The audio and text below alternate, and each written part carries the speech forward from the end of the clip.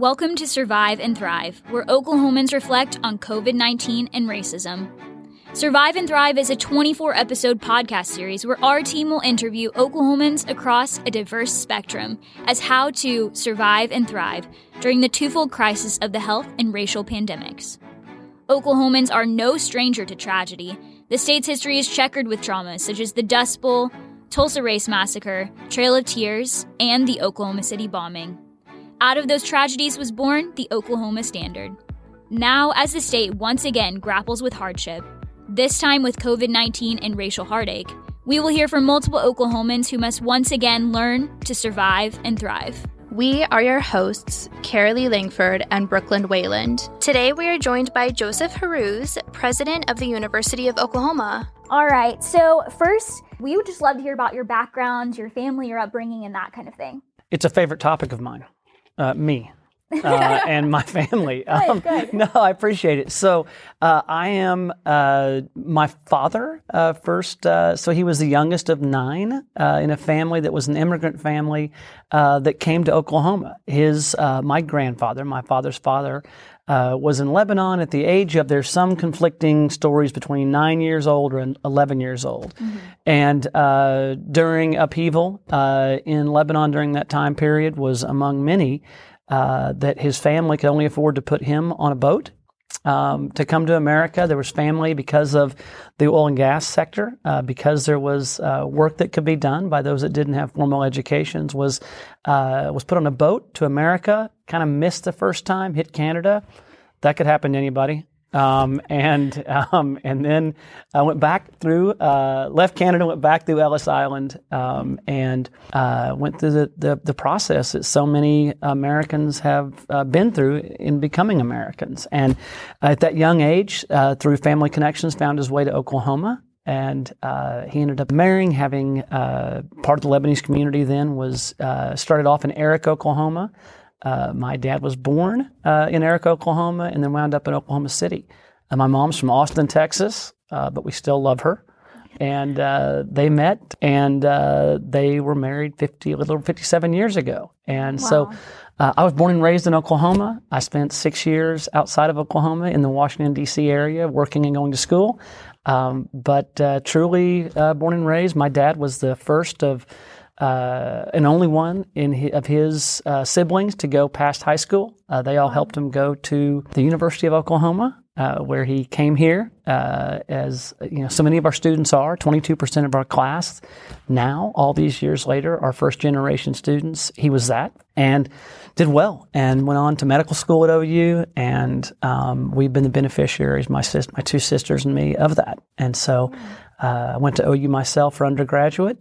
Went to Georgetown for law school to go verify that OU was the place that it is.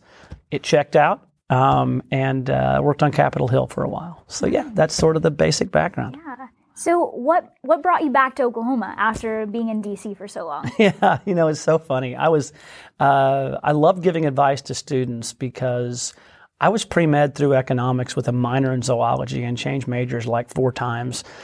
Got into medical school. And in November of my senior year of college, so about right now in year 2 careers, and was going to go to medical school. I'd done an internship in D.C. the summer before. At the last second, took the LSAT just for fun and kind of a challenge with some friends, and applied the last second to law school. And ultimately made the decision the Friday before classes started on Monday for medical school and for law school. I was going to take a gap year, and I told my parents that, and they were like, yeah, no, you're not taking a gap year. Familiar. And so I was like, you're going to make a decision. And so I was like, all right. And made a snap decision Friday before classes started, the night before actually. Got a U-Haul at the last second, decided to go to Georgetown, went there, orientation had already started, and had planned to do international law. Mm-hmm. And part of it was I wanted to sort of go out and see the world and be a part of that. And it was fascinating. Went to law school, and through the process of discovery realized that the story that would take up way too much of the time that we have, decided that if life was about making an impact and was about being around family, my family was in Oklahoma, and I felt like I could make a bigger impact there. So I had some really attractive job offers outside of the state, and thought I could make a bigger difference here. And my family was here, so I came back home. Yeah. What drew you to the University of Oklahoma again after all those years? Yeah, I was really.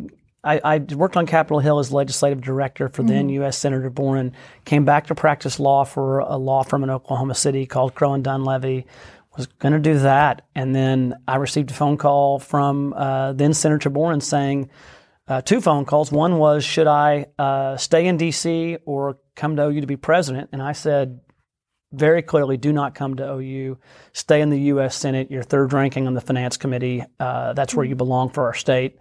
He agreed. I told everyone I knew that we had that conversation, that I'd given him that sage advice, and that he was going to follow it. And the next day he announced he was going to come to OU, the exact opposite of my advice. And a few months later he called and said, why don't you help me get things started at OU and be a chief of staff, a job that became VP for Executive Affairs. And so I left the law firm after a lengthy 10 months of working in a big law firm and wound up here, and always thought it would be temporary. Had an opportunity to go to the private sector to run a healthcare company that was NASDAQ traded. I did that for a couple of years and realized that I was completely addicted to higher education, and came back and became dean of the law school here. I love that. Yeah. So you've not only really had to navigate this pandemic for yourself, but also for an entire university of faculty, staff, and students. How has that kind of affected your coping process or challenged you in any way? Yeah, it's been easy. Next sure. question. I'm kidding. It has been so complicated. I've never seen, at least in my experiences, I've never had a professional and personal experience like this. I've being a lifelong Oklahoman, I've been, we've been through a lot. We've been through a lot in the last 48 hours, right? As of this taping, we've been through an ice storm. Dean Kelly and I were just talking about what does 2020 have next. We're not scared. Actually, I'm scared to say that out loud. I do not want to tempt. We said that after let me just take that COVID, back. and then we got an ice storm. I respect you a lot, but the pandemic is. The word novel is appropriate both for the nature of the virus, but also the problems presented. They really are novel. There's no playbook for this, and that's what's made it so complicated. Any playbook that existed was in 1918, and I haven't had access. If you have access to it, let me know. I'd love to see it, but there hasn't been one, and so it's made this so difficult that it's a case of first impression, that it's novel, and so. How you deal with it, how it deals with us, is something with which we're not familiar. And so I think that's been the most complicated part, is to figure out how to deal with it with the stakes as high as they are, right? With our lives on the line and our futures on the line, and educationally and otherwise. How do you balance those two? And it's been really complicated, but it's been something that I am so proud of the work everyone's done. A word that I believe should only be used sparingly is the word hero. That's a word that should not be used because you don't want to dilute that word. But there have been so many heroes at OU in and around the managing of this pandemic, in and around how do we as a university live on, how do we fulfill our sacred purpose during a pandemic. And it's amazing. People will say, hey, you're doing a great job. And my answer is, look at everybody else. It's stunning the number of hours people have put in. This has been leadership not just by those of us that hold fancy titles and have high salaries, but by those that are in entry-level jobs that are putting in 11, 12 hours to do the work it takes to make sure that we're safe and to make sure that we can be together to the maximum extent possible to fulfill the purpose of the university. And so it is about determination, resilience, commitment, passion. It's all of those things. Absolutely. And it is certainly the most exceptional in its various senses period of time that I've been engaged in professionally. And it's been remarkable, and I'm ready for it to end. But what we take out of this when we spoke about resilience. I mean, this is resilience. As I have met with students, it's been fascinating. I think our freshman students, to me, have been really interesting because, I'll ask them repeatedly, how are you, and almost rhetorically, right? Sort of, or certainly in a way that assumes a certain answer. Well, where I'll say, sort of with a crinkled forehead, how are you holding up? How are you doing during this year? And the response is one of, well, it's all I've known for a freshman year. And it's going well. I'm having a really, almost like, don't minimize my freshman year. It's my freshman year, and it's working. Yeah.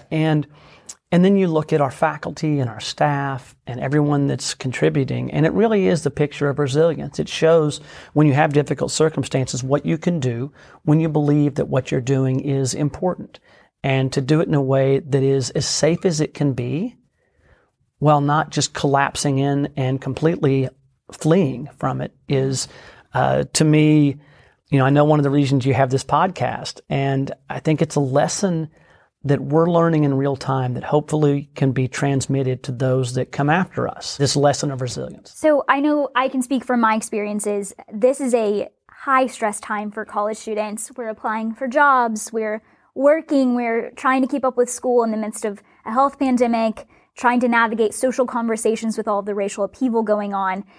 And we would love to hear just a little bit of transparency, have a little bit of knowledge about what's going on in this uncertainty. So how are you as a university, as the administration, kind of fostering that transparency and that communication? And in what ways have you failed? Yeah, well, so failure is something that I'm really good at. It's something that I think that anyone who is in a leadership position had better be good at. And that means that you understand you are going to fail.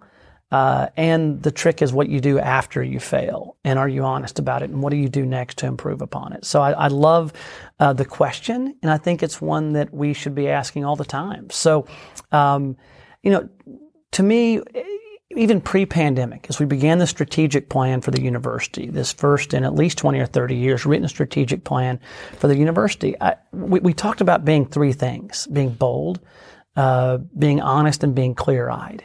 And I think that clear-eyed includes transparency. That is talking about the risks and the benefits. And so, what have we gotten right? What have we gotten wrong?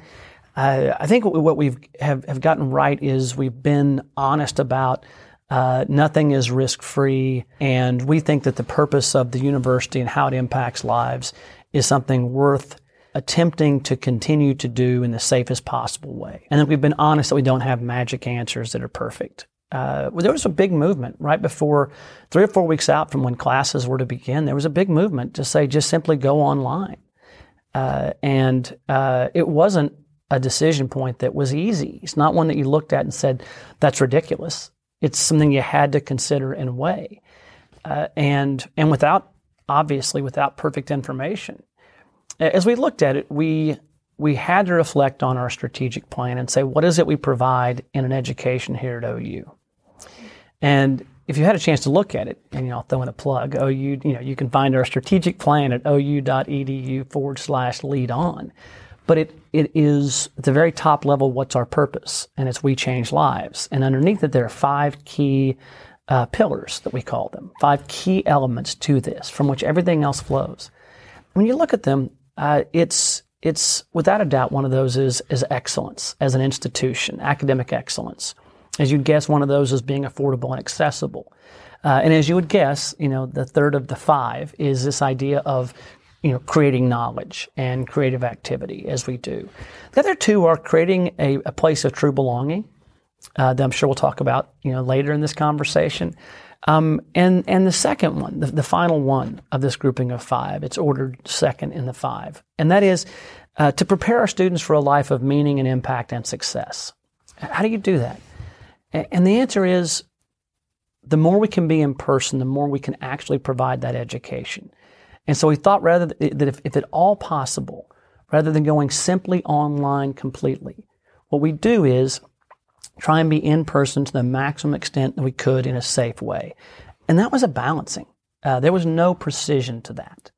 But we thought that it was, when we look at what is the education that hopefully you all as seniors, graduating seniors, I assume, that's an important part of a senior, to be graduating senior, that we still provided that. We also knew that if we went online completely, that a lot of students wouldn't come back. And that out of those students, not only is that a life deferred in terms of the benefits from college, but a lot don't come back and never come back.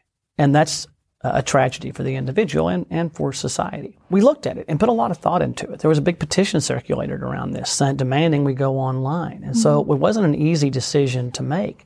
We appointed a chief COVID officer, which is a position I never had imagined we would have. Someone I speak with every week, hear from almost every day. And we asked the question, and we were lucky to have the Health Sciences Center, can we do this safely? Can it be done in a way that's safe? Because it has to be as safe as possible.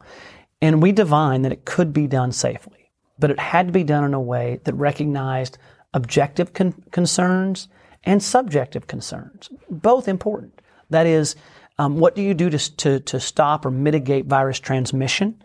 Things like now with plexiglass and masking.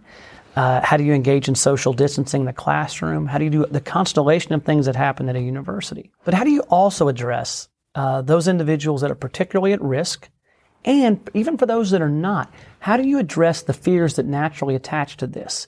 And part of that was through flexibility, both for our students, our faculty, and our staff. And this is where some of the hero work came in. This is, part of the how'd you get it right. Of the faculty that wanted to have a separate approach, in the first instance, 97% that went through this process were given flexibility. The other 3%, we found a way to meet it. For our staff, you've seen the parking on campus, it's a lot better. There's a lot of staff telecommuting, and we were able to address substantially, almost all of those. Some of those we couldn't because they were in areas that were direct, but almost all of those. I think it was like 6 or 7 we couldn't address out of the thousands of employees. And so the idea of how do you provide an in-person experience to the maximum extent possible in a way that's safe, while also giving flexibility to students and faculty and staff. And that requires a lot of work. And people have worked so hard to get that done. Now, we've invested a lot. Time of people. We, spent, $8 million. We went online right after spring break, and immediately refunded to students a pro rata amount of housing and food and parking. We received $9 million in CARES Act funding, but we immediately spent $8 million on that, millions on other things. We changed out all the fixtures on campus in bathrooms to make them touchless. 1,100 on this campus, another 1,400 at the Health Sciences Center to make them safer. We spent $5 million on additional cleaning measures to take place. We've changed out filter systems for air to get to hospital-grade filters wherever possible. A lot of those things that obviously the PPE that we ordered. We didn't lay off any full-time faculty and staff from positions, even when there wasn't work to do. That was $12.5 million. And we didn't increase the cost of tuition or fees for the last 3 years, including this year. So obviously we've had to cut costs in other areas and be smart about how we spend money, but also address this pandemic. So a lot of those things I think we got right. What have we...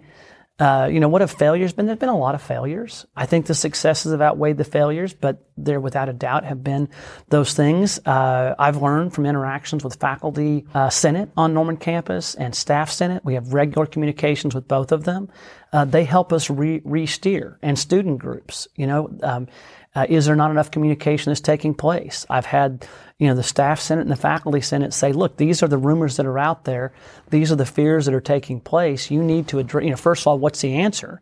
And then second of all, you're not communicating it well enough because even we don't know what the answer is, and we're the leaders. And that's caused us to redouble communication efforts. It's also caused us to alter course based upon that input and to adjust the direction we're going with matters. Initially, my first thought was there's no way we can go through the complicated effort of engaging in individual flexibility for faculty members. And I was dead wrong. I found out very quickly that it could be done and that our staff could make it happen and that it was worth it. So it's constantly adjusting, which means that you've had areas that weren't as good as they could be, which means that you're failing in certain areas. So I think our greatest success has been that we are open to understanding and communicating about where we have deficiencies or where information is developing that we should be attuned to, or where fears are arising because there's not enough conversation.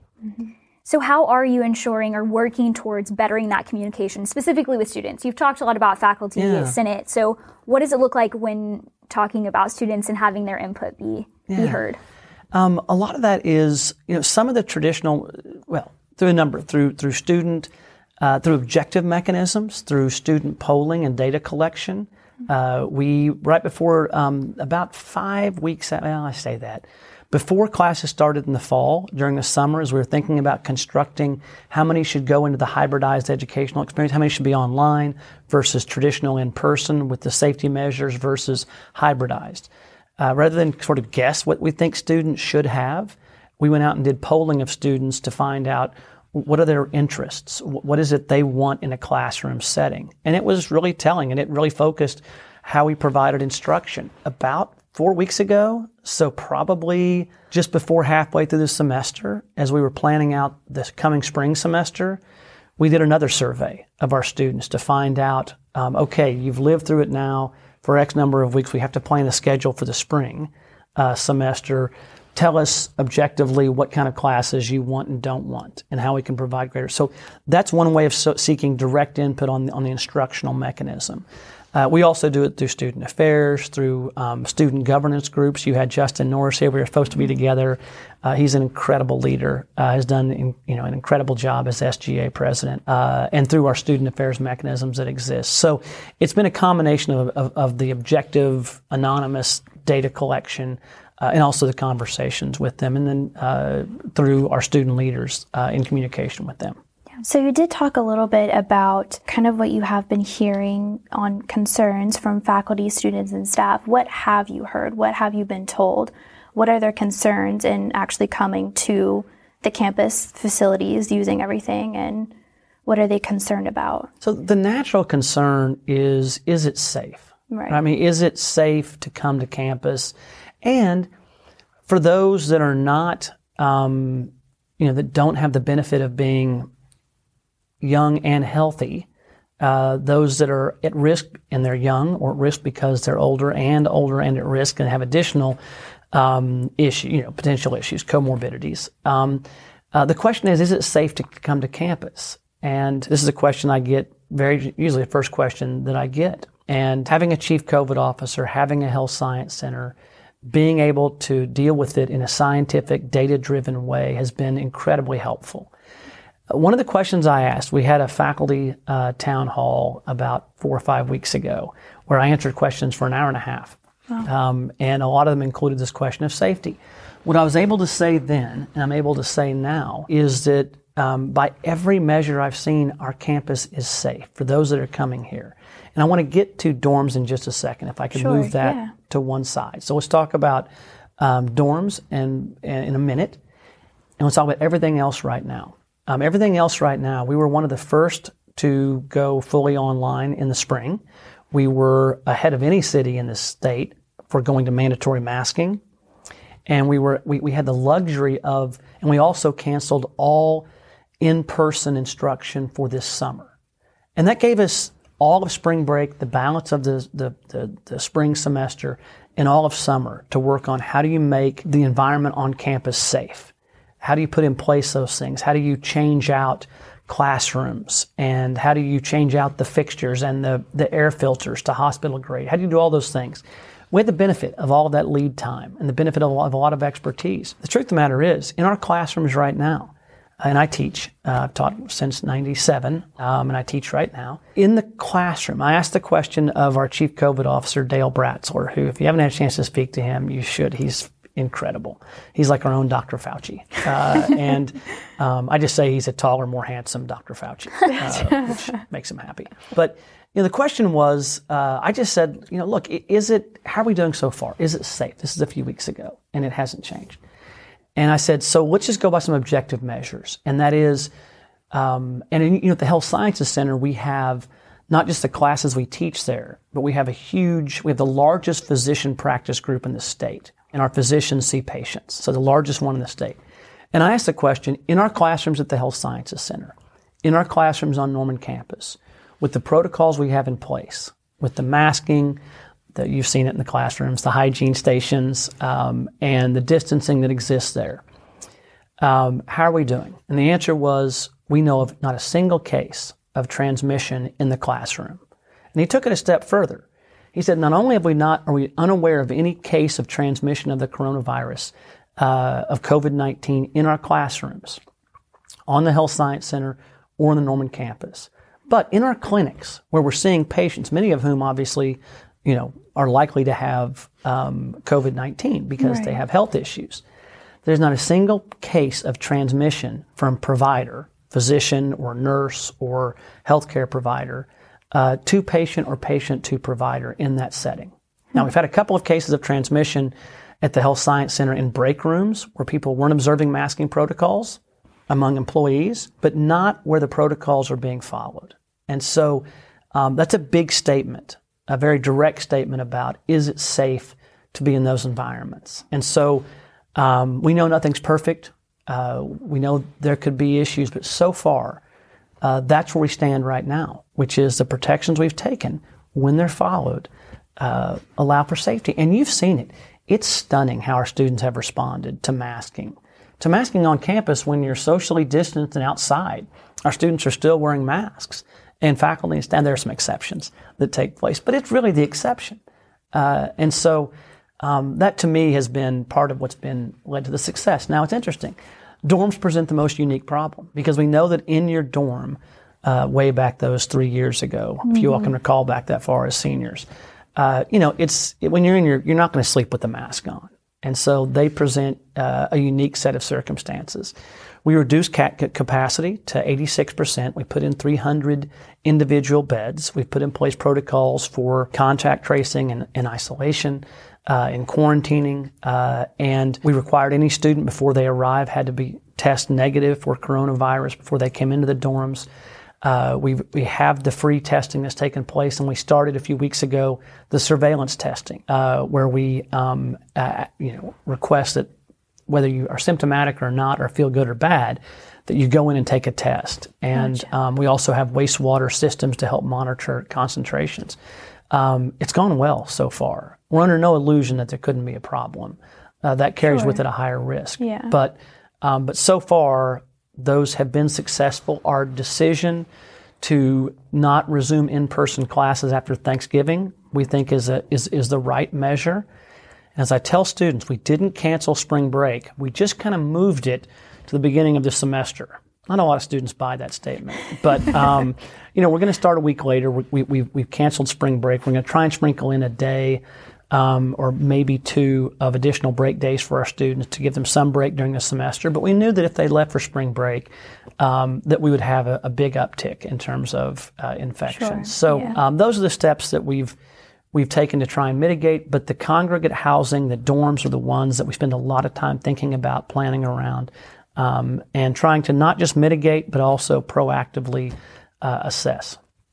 So last question about the coronavirus pandemic, but how are you working with off-campus Greek houses to ensure that they are not being a point of spread for COVID-19? Yeah, it's any congregate housing is going to has an enhanced risk.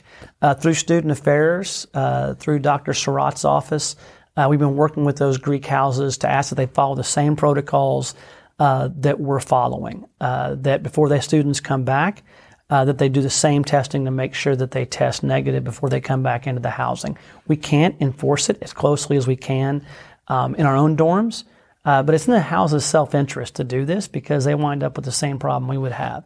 And so they have agreed to follow the same protocols. We do not have as much control over them, but we do have agreements that they'll follow the same protocols. And the same will be true when we come back for the spring semester. Any student in congregate housing is going to have to go through the same testing protocol to make sure before you can return, you have to test negative. And we've asked, and we believe the Greek houses will do the same again. Yeah. So I kind of want to shift focus and talk about, we've said 2020 has just been quite the year. We've also been dealing with a lot of racial upheaval within the state and our nation. While the nation has abruptly had to are being forced to grapple with this racial upheaval. The university has dealt with this in the past couple of years in quite a few different instances, whether that be our blackface incidents on campus, protests, sit-ins, marches. How has the university been working to ensure that they're handling this situation in a correct way? And maybe that can offer some kind of light in how our state can handle it as well. Yeah, whenever I interviewed for this job, one of the questions I was asked was, are we in a crisis? And this is a year and a half ago. And I knew what the person asking the question wanted to hear, which was that there was a financial crisis that we had to deal with. And so I knew what the right interview answer was, which, as you all as seniors interviewing for jobs know, is a temptation just to go with the right answer. But I didn't think it was a correct answer, because the financial piece we were already handling, something that we've done before. I know how to handle it. We know how to handle it. We're going to get through it. Not without some difficulty, right. But it's not a crisis. We cut operating costs, 2 years ago by $48 million, Norman campus. This past June, we cut another $31 million. We'll cut more costs, and we'll be more efficient, and we'll be fine. Working together. And so my answer was, I know what you want to hear. That isn't the crisis. The crisis is around race. It's around diversity, equity, and inclusion. But let's be specific. It's around race and ethnicity. And it's not just an OU problem. It's a state and national problem. But it's also an OU problem. And when I first took this job, people were like, I bet you hope there's not another racial incident. And I was like, come on. Right? Like it happens every day. That's ridiculous. You can't act like it doesn't happen every day. And so the real question isn't going to happen again, because it is. It happens. It's happened during the course of this conversation. The question is, are we at OU going to reflect society? Or are we going to do better? And I love the question, because the question about, can we then be instructive to others? And I think it starts with honesty. And I've stated part of that, which is, we've acted no differently. And that's a crisis. And so what do we do? And how do we address it? To me, it's a question I think about a lot. And this could be a really good podcast series of like 10 hours. And I could certainly fill 6 of them with my thinking on this. But realizing that your audience may have less of an appetite than 10 hours, I'll try and truncate it. But I do believe it requires a really fulsome discussion. And so let's start with, what are you actually going to do about it? And when you look at our strategic plan, we talked about it. You can say a lot of things about what you want to do, but if you don't have a plan, and if you aren't funding the plan, it doesn't make a difference. That's for any enterprise. Yeah. It's just conversation. And so as we developed our strategic plan, we said, okay, how do we change lives? And we developed these 5 pillars, and we went through them. But one of those was to be a place of true belonging for everyone. That's one of the 5 pillars, one of the 5 most important things we have to get right. So why is that so important? And I think it's important for a few reasons, a couple of which you've already touched on. And let's just start macro, which is we live in the oldest continuing democracy in the world, and we're not very old. And democracies fail every day. Now, I was a law school dean for 9 years, and I think Dean Kelly's had to listen to a few of these sometimes. But democracies are fragile. And the greatest way to kill a democracy is to create division within a country. And what's being done right now is this idea is to make us hate each other for our differences. If you can divide a society that way, you can kill a democracy. It really is that simple. And it's relatively easy to do. And both sides of the aisle agree with this. That's the plan to hurt our democracy. Make us hate each other. And do it. Best place you can start, very effective, is around race. And all of our students that come here, regardless of the major that our students choose, have one thing in common. Right? They're among the lucky ones that get to go to a research university. And so they're already regarded as leaders by their peers. And so people look to them for answers. And so it's critical that we get diversity, equity, inclusion, that we get race right at OU, because it matters to our democracy. It matters to society that fundamentally. Now, and so in our strategic plan, we also think it matters to the individual that they understand this. We think it matters to them in a very practical way, which is to function and be successful in today's society. You have to be able to deal with people that are different than you. You have to be. It's an essential skill. Right.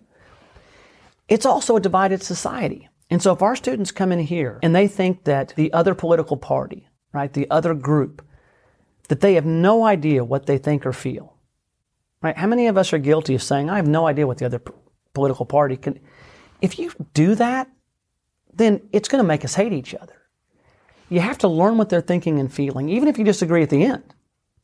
And you have to learn how to do it, to discuss it in a way that's civil. Otherwise, we break down. So when we think about how can we prepare our students for our second pillar, a life of meaning and success and impact, and then our fourth pillar, a place of true belonging, both of those hinge on being good and focused around diversity, equity, and inclusion. Both of them require that. And it's also critical for students as they're here to learn to feel like they belong. Not that they're allowed in, not that they qualify to come in, not that they're permitted, right? But do you feel like you really have an attachment to the institution? And we want that for all students because it's the right thing, but it's also, if we care about changing lives, students have to feel that way. So how do you get there? And that's a complicated part. What's your plan? Mm-hmm. And the plan has to be one that really is comprehensive and that takes some risks. And so we put together this 500-page plan for diversity, equity, and inclusion. Wow. And out of that, we have an executive summary, thank goodness, because 500 pages is a lot. I could do 450, but 500 is a lot. And so you have this executive summary. The question then became, how do you then take this and insert this into the student experience and the experience of all of us? And there are easy things to do, like crazy idea. Why don't we actually do required diversity, equity, and inclusion training for our faculty and staff? Right? Not required until this year. Our students have been required to do it. We've also talked about, what about a mandatory first-year class where all students gain an understanding of the other, learn about the history of race. You all have had conversations about the Tulsa race massacre that took place. How many students were taught that in Oklahoma history? None. I wasn't. Yeah, I wasn't either. Same. Yeah. Not taught about the Tulsa race massacre in Oklahoma history. It's not okay. It's foundational knowledge to gain an understanding of what true history is and what others like yourself have experienced, what they feel.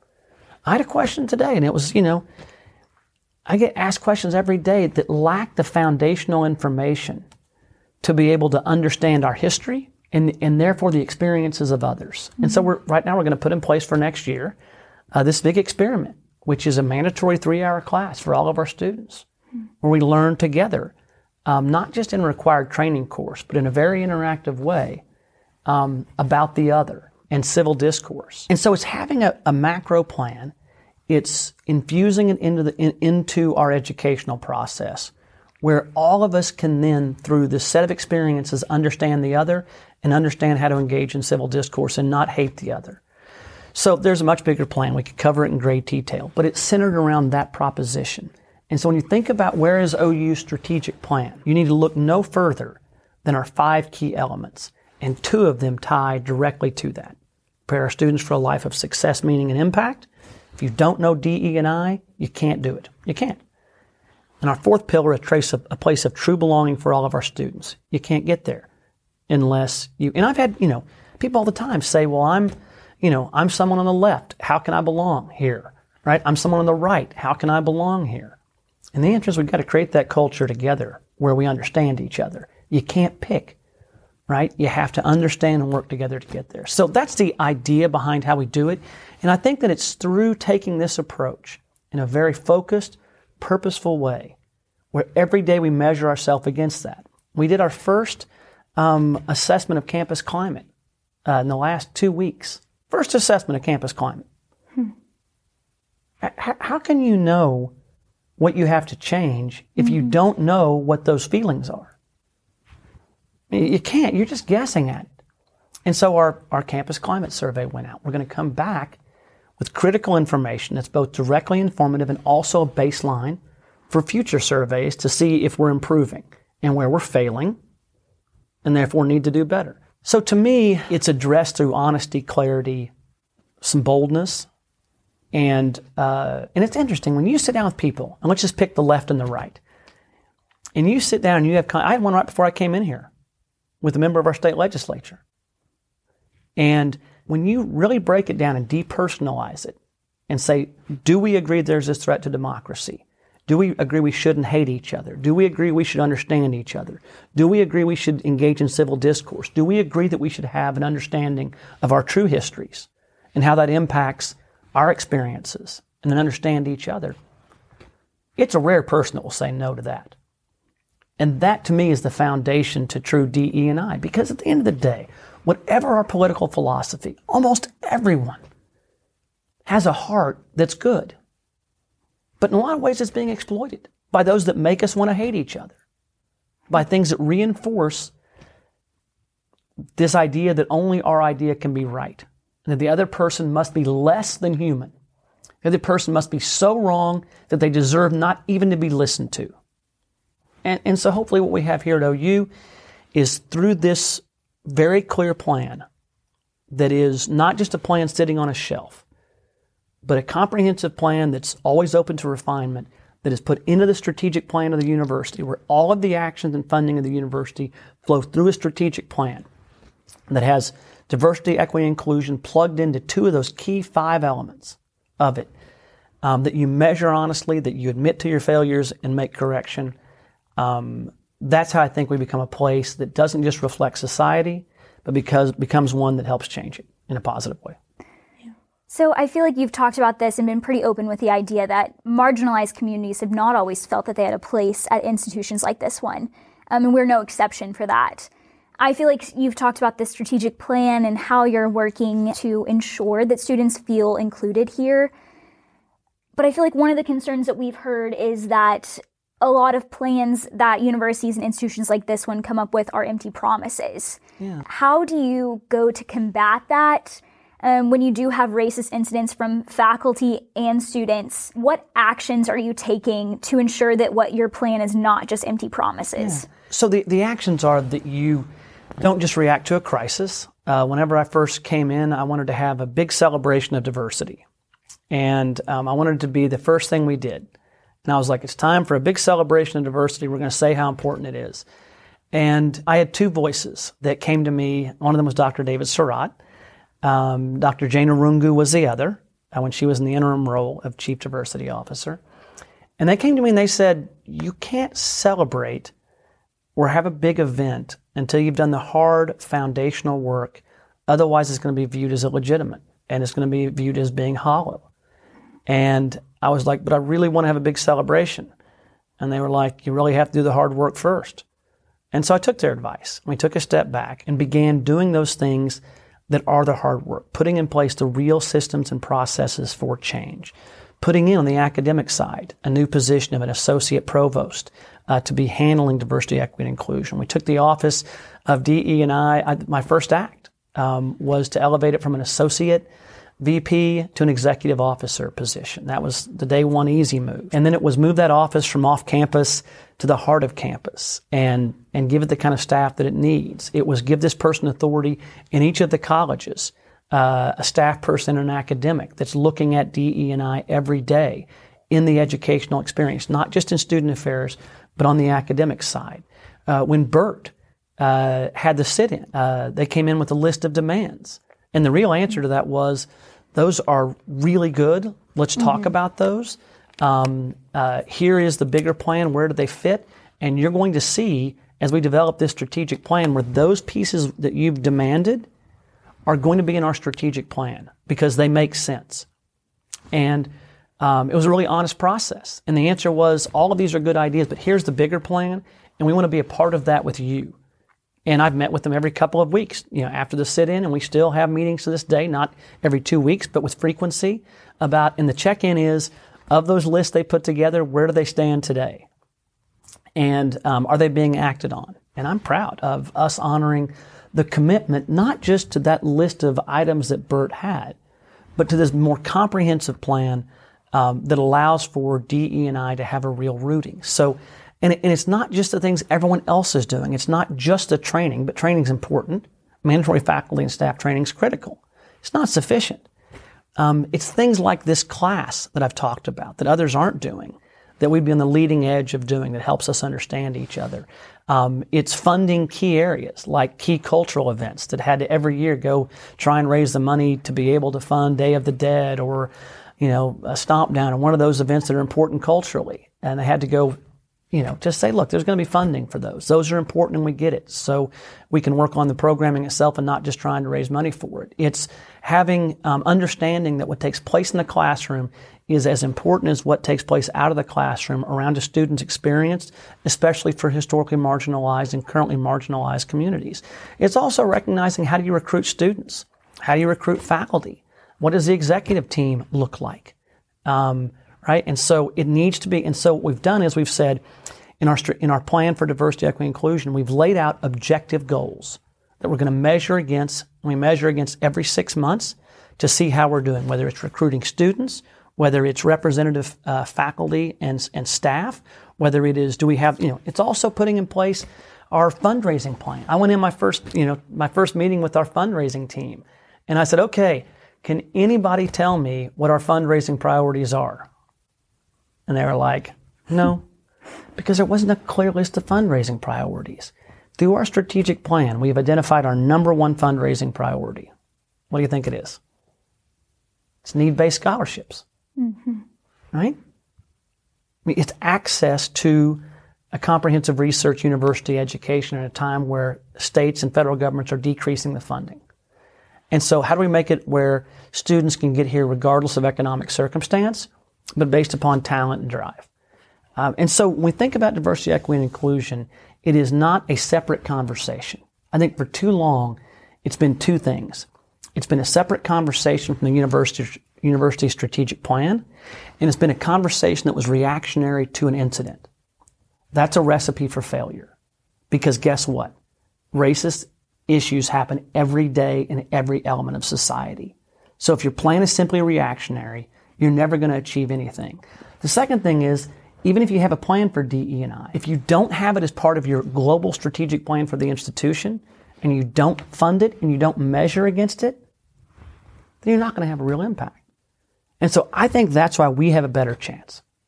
Why we have a better chance than most, and hopefully an excellent chance of creating an environment that simply isn't just society being society, which is increasingly divided, increasingly suspicious of each other, and hating each other.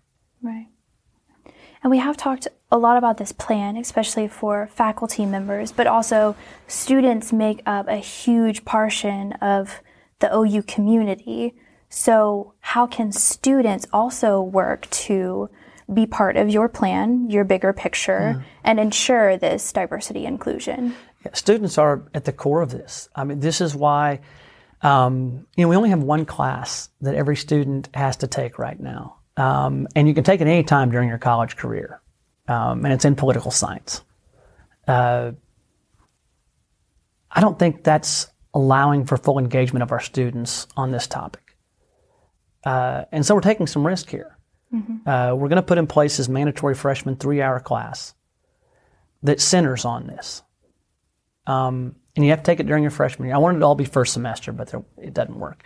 There's just not enough classrooms, and so it's going to happen during your first year. For transfer students, it's going to happen during their first semester as a transfer student. But I think what this does is it recognizes that that for us to do our job for our students have to leave here with these skills. And so we're making it the first required class as mandatory in your first year of any class on out of the entire campus. And I think this is a key starting point. So we're doing a lot in student affairs. We're doing a lot in the classroom.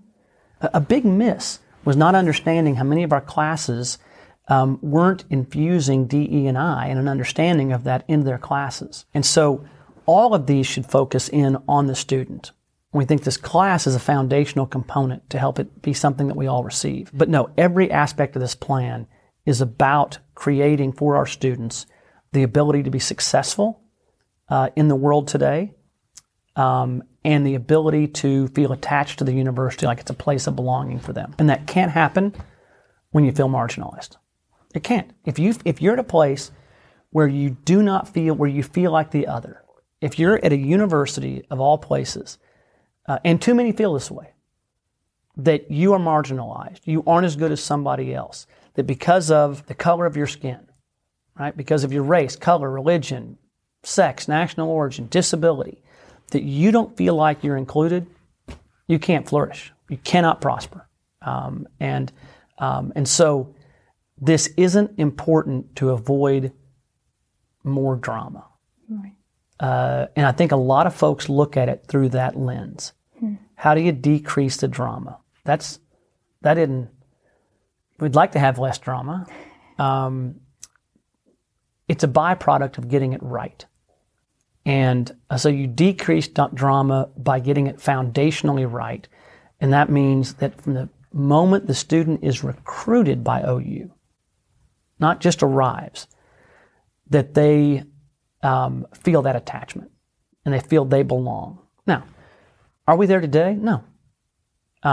Is this a path to get better at it and try? Without a doubt. And I think that's what we're doing right. And we don't just, we don't just say, oh, it's a place of true belonging today. No, it's a goal. It's not a reality. And it's made more difficult by the fact that society is so divided, but that makes our opportunity to impact it just all the greater. And just really quick, I want to make sure that we're clear for our listeners. Can you explain a little bit what the DEI is? Oh, yeah. So DE&I is diversity, equity, and inclusion.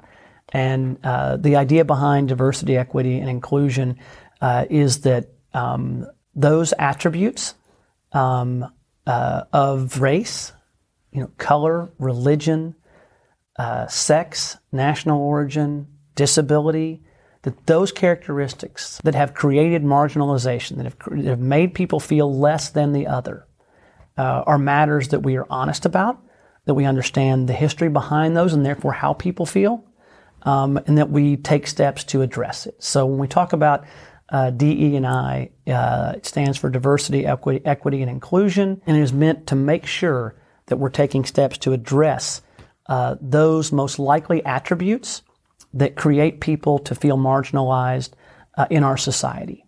And it really is race, color, religion, sex, national origin, disability. Those are among those characteristics that make people feel like they don't really belong.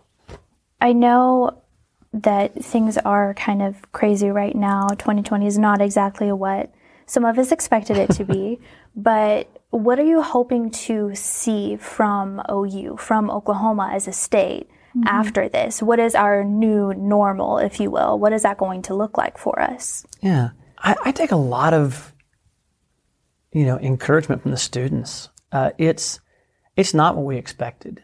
And one of the things that I've lived by, learned by living long enough, is that this is what happens in life.